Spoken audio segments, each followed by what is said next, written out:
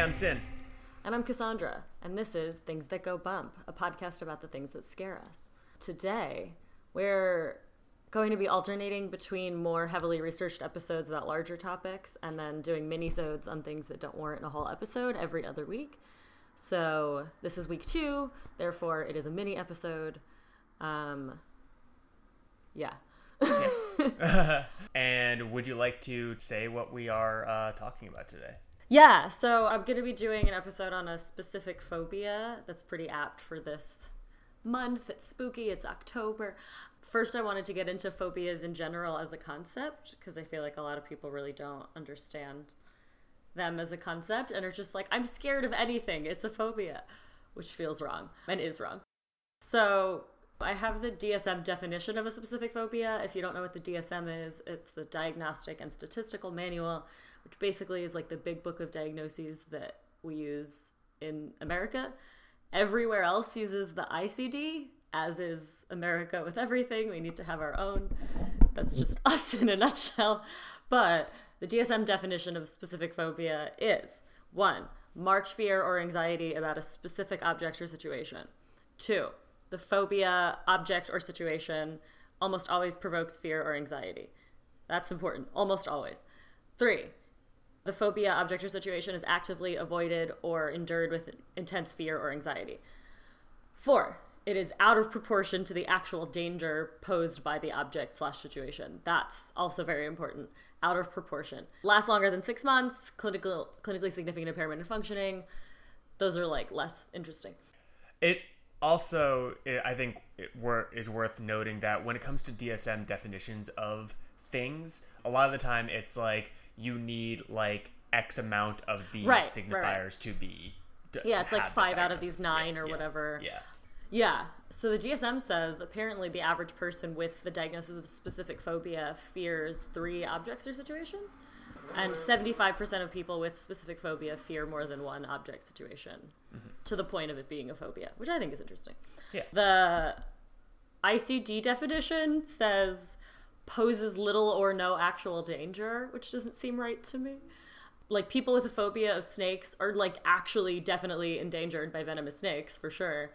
But it's the disproportionate response to the level of danger that I think is important. Yeah, like a lot of people with snake-linked phobias see a picture of a snake and have a panic attack or something. Right, like exactly. That, you know? But that, like, snakes do pose an actual danger sometimes. But like a picture of a snake snakes doesn't. Sometimes. Right. Yeah. But yeah, I think like a phobia can be of something that's pretty rational to be afraid of, like snakes, spiders, falling, whatever. But the like central criteria is the disproportionate response and the level of irrationality that happens within that. And I feel like the ICD's definition makes that, I don't know. Yeah, it downplays off. It a bit. Yeah. Also, like, fun stats that I think are interesting about people with phobias, and other people might not find them interesting, but I'm going to say them anyway because it's my podcast. The National Institute of Health says that 9% of people have had a specific phobia in the last year, and 12% of adults have had specific phobia in their lifetime. Women are over 2 times as likely to have them.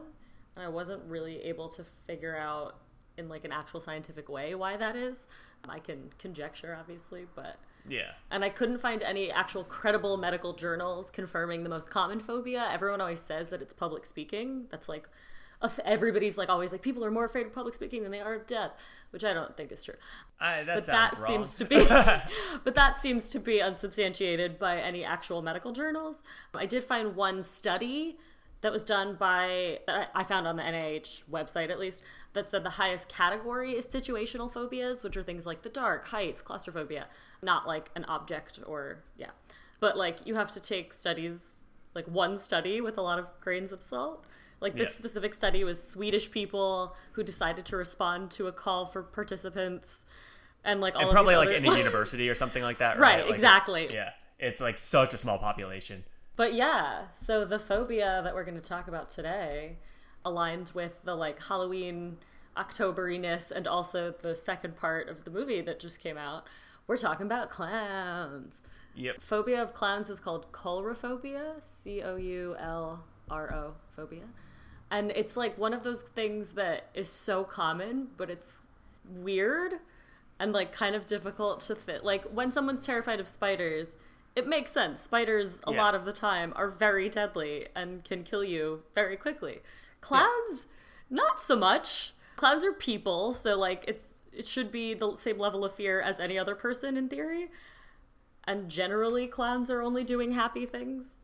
There's a process going on here that is worth taking into consideration, I think, where there are kind of two spheres at play that are kind of like interacting with each other, which is people being afraid of clowns and then media that is exacerbating that, scary clown stories kind of fall into that like edgelord thing of like, we're going to take something that should be nice and make it scary, But there is something interesting about like that when it is just a person that is being afraid of this thing. Like I keep on coming back to like Freud's idea of the uncanny, the sense of something familiar that is also wrong, right? Right. It's this weird place where like the overwhelming majority of clowns throughout history have not been scary bad people.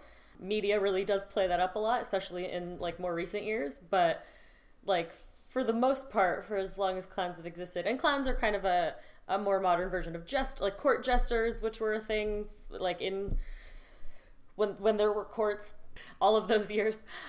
But yeah, it's weird to like, I've always found it very strange that people are afraid of clowns, and I never really understood why at like a personal level. But here's some science.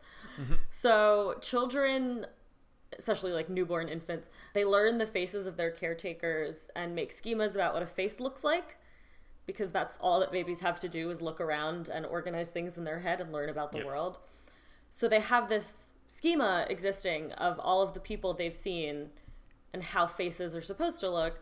Then if a clown comes in, clowns have really exaggerated features, a permanent smile, really, really bright colors, or like high contrast, like the white skin with the bright red lip situation. It's hard to fit that into an existing schema, and things that don't fit into our existing schemas make us uncomfortable as a people, as a species. Yeah, and like oftentimes when we have a schema built and we're presented with new information, we try to accommodate that into the schema that already exists. But if we can't, then it creates a bunch of cognitive dissonance. Right. It's much easier to fit something into an existing schema than to make an entirely new schema, especially when you're a baby and you only have like 3 things in your life so far. Also, people smiling in inappropriate situations is super unsettling to humans. The like recent Joker movie just played on that. Him like bursting out into laughter in absolutely not funny situations makes people deeply uncomfortable. My theory of why that is because that symptom is really commonly associated with psychotic disorders. Inappropriate affect is a diagnostic criteria for some psychotic disorders, and this like just inappropriate response to situations. And also some of it comes down to like social conditioning too, right? We all know that we shouldn't laugh at funerals, and then when someone does, it's like, oh, that's kind of a social taboo. Right. So yeah, Uncanny Valley basically is this concept, if people don't know, that describes this unsettling feeling we get when something is humanoid, but not quite human. It's like just off, and it gives us this deep, uncomfortable feeling. So, like, we're not afraid of, like, if you slap googly eyes onto a wall, that's not gonna make you have that uncomfortable feeling because it doesn't really resemble a human very much. But things like those AI robots like Sophia, those types of things are so close to human that our brain, at first instinct, can mistakenly register it as human. But it's just off enough to give us the because, like, creeps. humans are really good at, like, realizing when something is wrong in a face. When something is meant to look like a human, we're good at figuring out when it doesn't exactly. Humans are primed to like see faces in anything. There's so many things online of like 2 dots and a curve literally anywhere, and people are like, it's a face. Like that concept specifically first came out of robotics.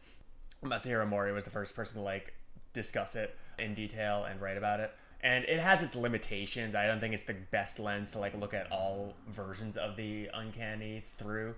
But like it is all kind of terms are flawed, but some of them are useful. This one's useful for like discussing that specifically, right? Right. Clowns play into this uncanny valley with the like really exaggerated features, having a permanent smile. Even if something bad happens, they still look like they have a smile on because of the way that the makeup is drawn. bright colors that human skin doesn't come in. Human skin doesn't have blue on it ever. It doesn't have like that level of red on it. It doesn't have white, like stark white, clown white skin. That doesn't happen. Yeah. But we can still kind of recognize it as human underneath, and that is creepy. It's also like, you know, this is just like a kind of tangent, I guess, but like blue pigment doesn't really exist in nature also. Yeah, even the things that we call blue, like blueberries, they're used to make purple pigment. Or like, you know, blue is rare like in nature. Morpho butterflies use like optical coloration as opposed to pigmentary coloration. So. Yeah. So another reason why clowns might be so scary to people kind of plays on a different phobia. So this specific phobia is in its own category in the DSM. DSM has a million categories for everything, but within the anxiety disorders comes phobias. But there's two types. There's social phobia and specific phobia. Basically, social phobia and literally any other type of phobia. Social phobia is one of the most common phobias of all people. Anybody who has social anxiety can get a little bit about social phobia when it gets to that really irrational level that it becomes a phobia.